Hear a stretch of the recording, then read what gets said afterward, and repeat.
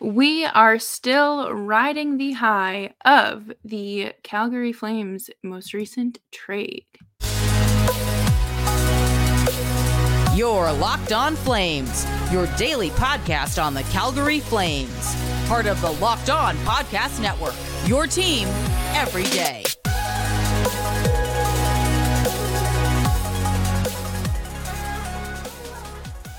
Hello, everyone, and welcome to today's episode of Locked On Flames. As always, I'm your host, Jess Belmosto, and thank you so much for joining me here today.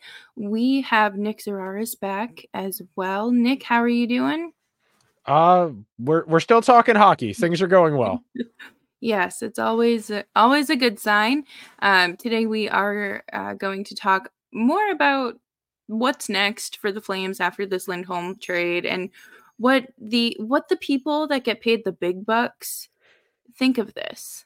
What are the experts saying? And just, of course, wrapping it up with our opinion. And today's episode is brought to you by FanDuel. Make every moment more with FanDuel and get $250 in bonus bets if your bet of $5 or more wins. Visit FanDuel.com/lockedon to get started. And of course, make sure you're subscribed to Locked On Flames wherever you're getting your podcasts and on YouTube as well. We are here for you Monday through Friday, your team every day. I've already seen people doing that like knee-jerk reaction of this is the greatest thing that could have happened for this situation, or oh my god, the sky's falling in Calgary even more. Like it's like Chicken Little. So I think the most constructive way to look at this is we said the Flames had to start unwinding their position. They had all these assets. There are not a lot of quality assets available at this deadline. The Flames were dealing from a position of strength. They were going to be able to get good returns. The trade itself, just executing the trade itself, is good. We can all agree on that. The Flames needed to do this. That's the baseline. They needed to get this trade done because they weren't going to be able to agree to an extension. I've got some stuff on that we're going to talk about a little bit more in the next segment. Experts, what they're saying, what some of the reporting I've been able to piece together about that. But the trade needed to be done. They found a reasonable offer. That's really the end of the story for me. We won't have a declarative answer on how this trade worked out probably for at least another year or two. Yeah, and I don't know if this is necessarily going to be a trade that people are revisiting, 7 to 10 years from now, when I would assume both of the NHL players involved in this trade are long retired. But I think that, of course, this is a step in the right direction for the Flames, regardless of if they go on to secure a wild card spot, bottom out for the rest of the season, and kick off the spring on the golf course, or whatever, somewhere in between there. But they did what they needed to do. There's a checklist for Craig Conroy, and there's another UFA off his plate. What it means now, that I think this sends a very clear message to guys who are maybe considering staying. Like there's reporting on Hanifin and Tanev, which we can talk about next segment or later on. But to the guys that are considering staying, this is also a kick in the butt to say, hey, if you want to stay, let's sit down and figure out what it's going to take to get this done. Or we're going to start engaging more seriously with other teams because we have to worry about the team. Right. We want you to be here, but no one player is bigger than the team. And for the guys who are going to be here, and for Kuzmenko, who's here now, this sets the tone for next season.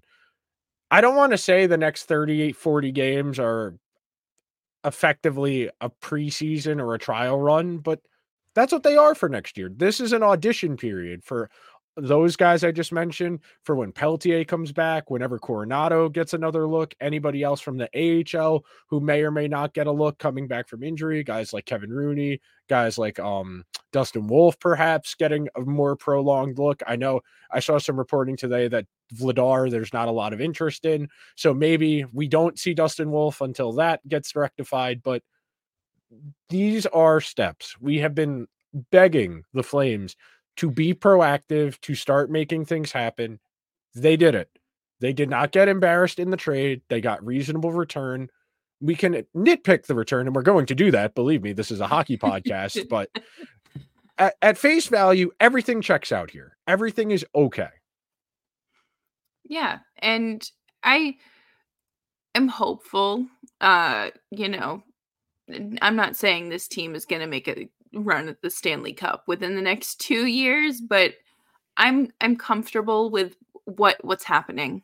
I think that you're not going to see a puzzle when there's just like the top assembled, and that's where we're at right now. We don't have all of the pieces, and I did like that uh, Craig Conroy talked last night and said we made it clear to him that he's going to be getting a lot more ice time. He's going to be playing on the power play. Like, they're giving Kuzmenko a better opportunity than he has had this season in Vancouver.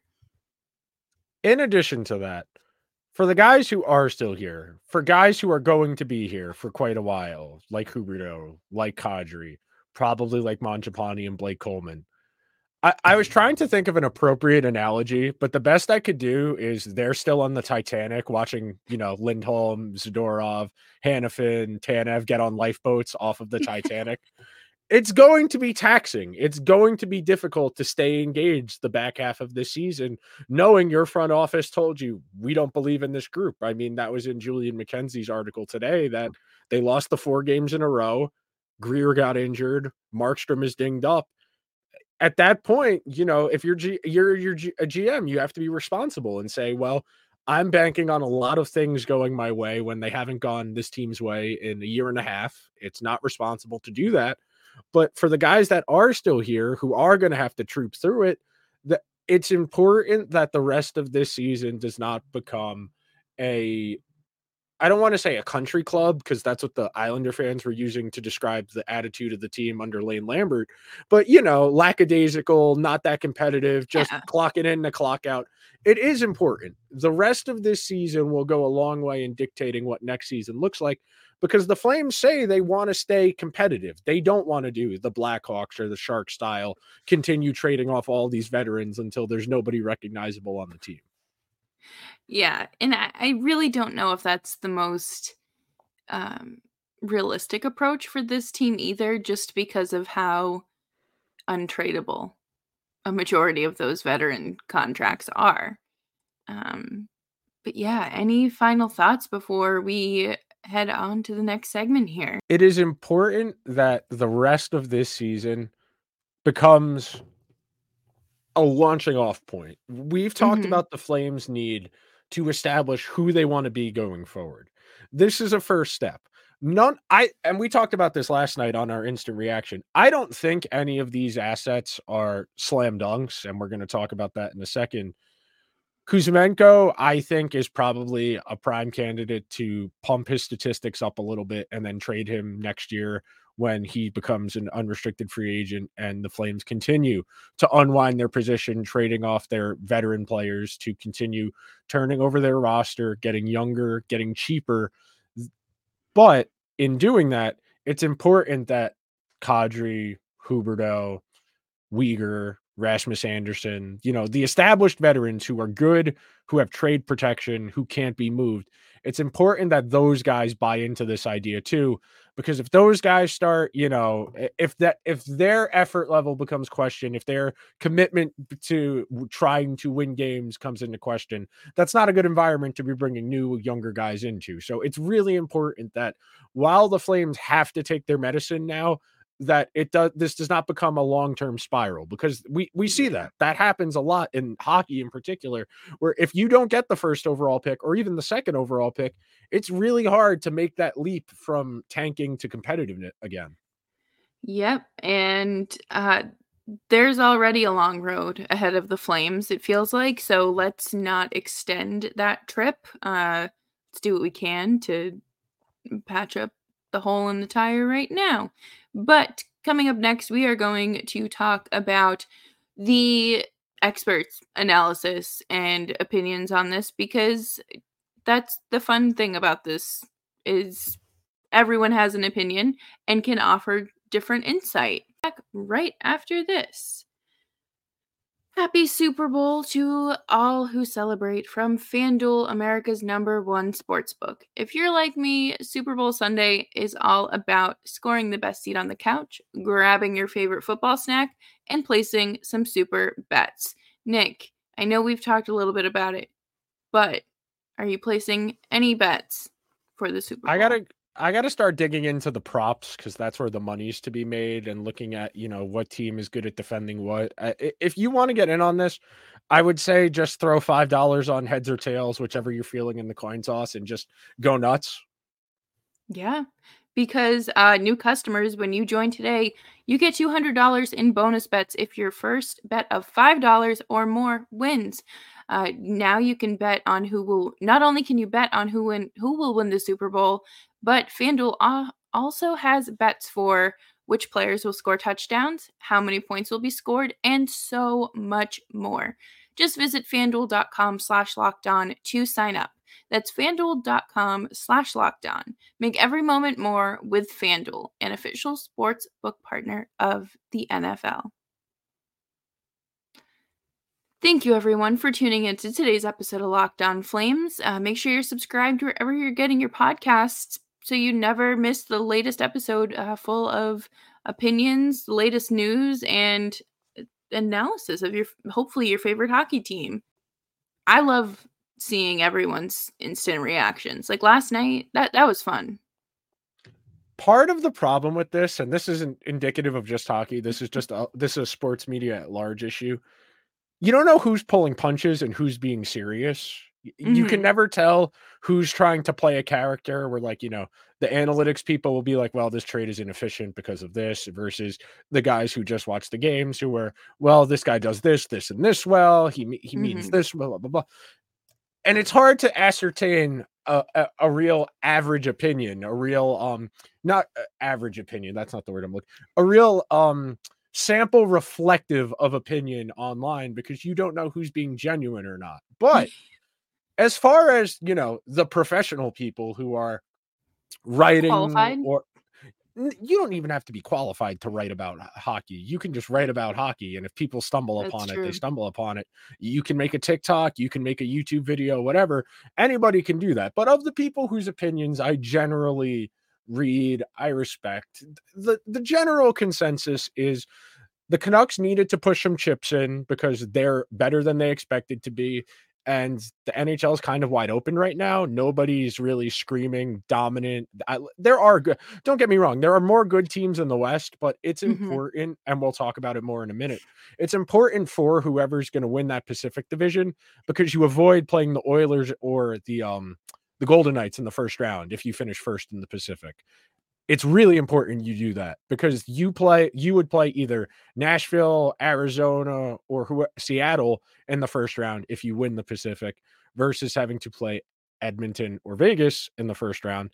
And then if you win in the first round, you would have had to play the other one if you were the other team. So it's really important that you win this division. So from the Canucks perspective, they really did have to do this. Yeah, and I feel like there's always going to be moves like that from the true contenders. They're going to be buyers, and I think back to the Bruins 2019 season when they went out and got Charlie Coyle and I mean Chris Wagner, good depth guy, but like they weren't afraid to make moves. And I mean, granted, it didn't end well for them, but both players were they did what they were brought in to do, and then some. Yeah, absolutely.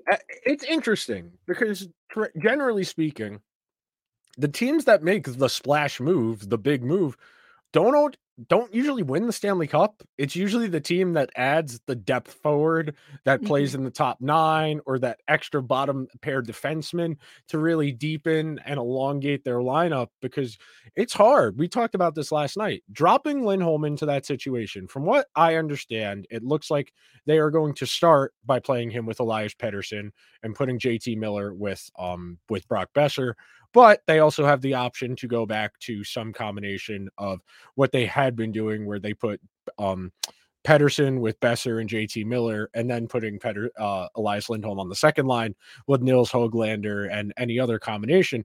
But dropping somebody into a team's top 6, he's going to slide into their first power play. That's a lot of responsibility to take on and try and pick up on the fly for a team that's got these expectations now because they went and brought you in. And especially a competitive team like that, I think, and a team that is getting their real taste of a quality season for the first time in quite a long time. So there is that extra pressure, but there's also that excitement because you're going from a team that uh, is not very good to a team that has the potential to go on a deep playoff run. You have top tier players. It's not a poorly constructed roster. You're not going to die there. There's some No, hope. and that's where I think a lot of people who were just looking at the snapshots of Elias Lindholm's season this year are kind of they're not getting the full picture. He's shooting about 3-4% off his career pace. If he was shooting closer to his career average, he would be in the neighborhood of 18 or 19 goals, which is a lot more in line with his rate stats, what they would be for a full season. So going to a better environment, a team that plays better defense, where he's going to have more complementary pieces as opposed to having to drive the boat himself. There are a lot of things from the Canucks perspective that I think I like this trade for them. And as for the Flames, we talked about the idea last night that it's really going to come down to what your opinion of these prospects are, because Kuzmenko is already 26, turning 27. He's only under contract for one more year, may or may not stay long term. The first round pick is going to be in the late 20 more is going to be at least in the 20s, if not later than that. So you're not getting any slam dunk blue chips. You went for quantity of assets over quality.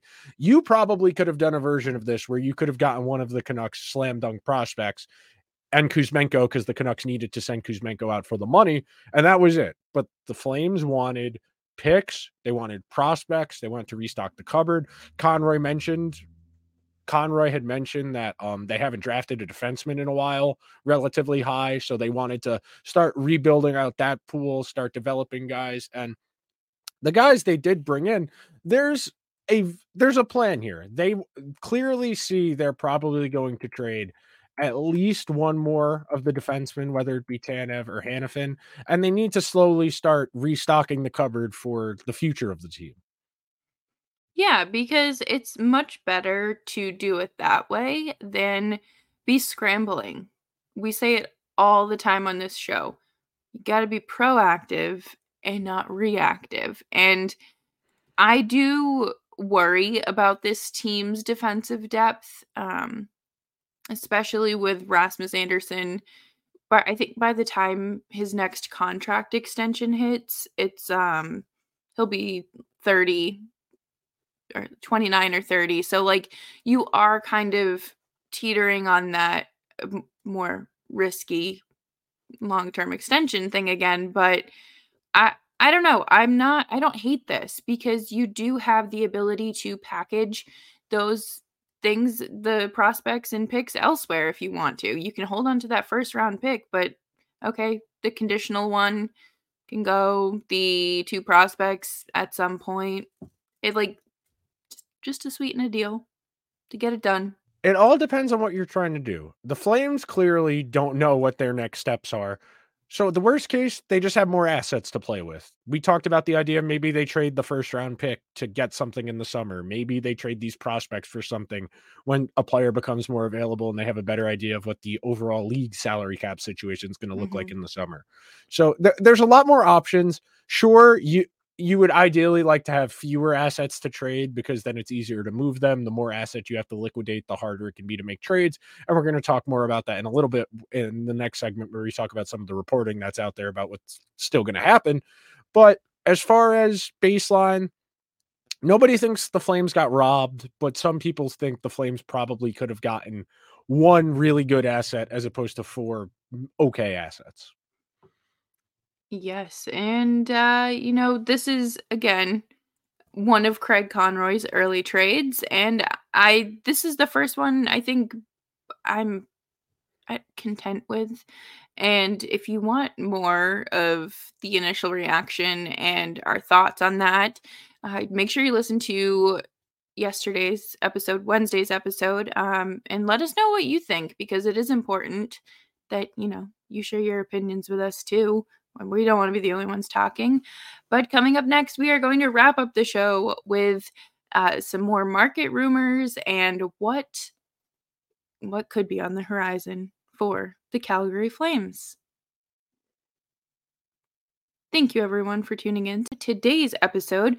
Make sure you're following us on Twitter, X, whatever you want to call it, at Jess Balmosto and at Nick Zeraris. We talked a little bit last night after we finished recording about the reports being they want a first-round pick for Tanev. Is that realistic? I read Pierre LeBrun's column like an hour ago, and he said if they had a first round pick offer, it would have been done already because that's what they've been asking for a few months now. Nobody has offered a first round pick. A lot of people think it will more likely than not be a second round pick or a second round pick and a prospect in that middle range tier, kind of similar to what they got in this trade already, something of that tier. A prospect who was taken probably second, third, fourth round sometime in the last 2 or 3 years, who's got a little bit of upside.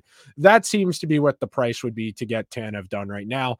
I know part of the reason the Leafs haven't done it yet is they don't have a second round pick this year because they traded theirs last year. I forget in which trade last year that they traded their second, but we all know Brad wants to get him to Toronto. It's just a matter of if he's actually going to be able to do it. I hope he gets to go somewhere where he will have a true shot at winning the Stanley Cup. I don't have faith in the Toronto Maple Leafs, and that's my own bias jumping out, but I don't know. Something poetic about him going back to Vancouver and winning the cup would be nice. Yeah, there's something there, and that's something we that I also found relatively interesting in reading what I was reading earlier. I forget whose column it was in, but Lindholm was one of the reasons that Jacob Markstrom ultimately signed in Calgary Yes. originally a couple of years ago, and that was part of the reasoning. I think it was in Pierre LeBrun's column that he thinks that if a decent team came calling about Markstrom, because the Flames have gotten calls on Markstrom from what I've read, but nothing serious because the Flames were and are still trying to be relatively competitive. But I could see a world where the Devils call and say, "Can we do Tanev and Markstrom? What would it take to do that?" Because they need D and a goalie. Or if you're a team that just needs a goalie, I could see a world where Lindholm's not there. Markstrom's got 2 years left on his contract. He's got a full no move. He can be the one to determine if and when he wants to go. He's playing pretty well right now. If he doesn't want to relocate and just wants to write it out in Calgary, all the power to him. If he wants to go somewhere and try and win a Stanley Cup, he will more likely than not have that opportunity based on what we know so far. Yeah, and I'm not I remember when he signed the same summer that Chris Tanev signed, and I truly thought that Chris Tanev would not his contract would not age well out of the two. And I'm not unhappy with either of their performances. I think No. that and they're at the point in their career where they absolutely can dictate where they want to go. And I mean, Markstrom literally has the power to do it, and I'm sure Chris Tanev will have many discussions. For sure. From what I understand, they are still trying to engage on Tanev and Hannafin to keep them. They would like to keep them here. Sure, that might just be posturing that's getting reported, so it's leaked out, so other teams are more inclined to increase whatever offer they're going to make for both of those players. But from what I understand, Tanev is more likely than Hanifin to be traded. They're willing to listen on both, but they are still trying to extend both players. Again, you don't know if that's posturing or not. And then Markstrom is possibly available if the right call came. So we don't know, frankly. It's early. We've still got another 5 weeks till the deadline. There's going to be more movement. There are going to be teams that are currently in the mix right now that are going to fall out of it. But the Flames do still hold probably the best defenseman on the market in Hanifin and one of the more coveted players in Tanev. So they still have a lot of chips to play. Definitely. And part of me wonders if a deal hasn't been done with Tanev for a trade, I guess. Are teams not willing to take the risk to sign a guy that has the injury resume that he has, even though they're really strictly looking at him and looking at the playoff picture and counting on him to be here? But what if an injury happens, if that makes any sense?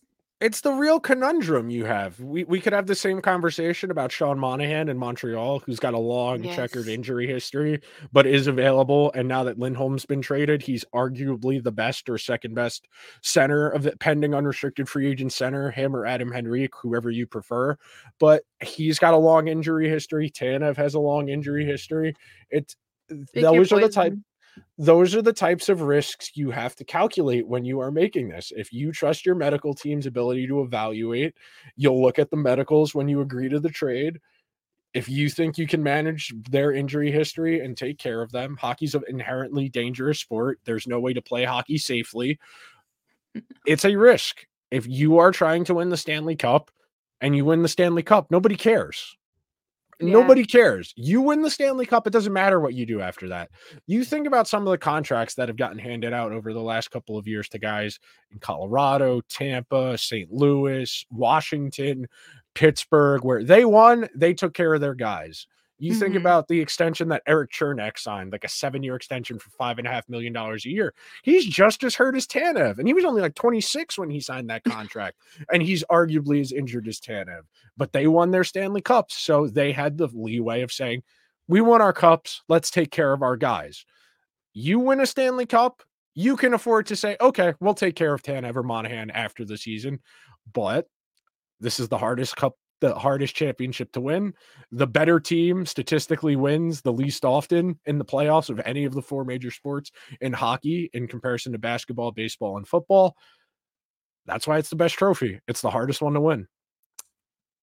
And that's why I like it too, because you never know Yep. what upset is going to happen first and really who's going to ultimately be lifting the trophy. And I'm going to put money on the Flames not being in that conversation this year, but maybe in a few years from now, that will be a different story. But do you have anything else to add before we wrap up today's show? Your friend on Facebook who's hearing things, he doesn't know anything. No, no, no, no. Don't trust them.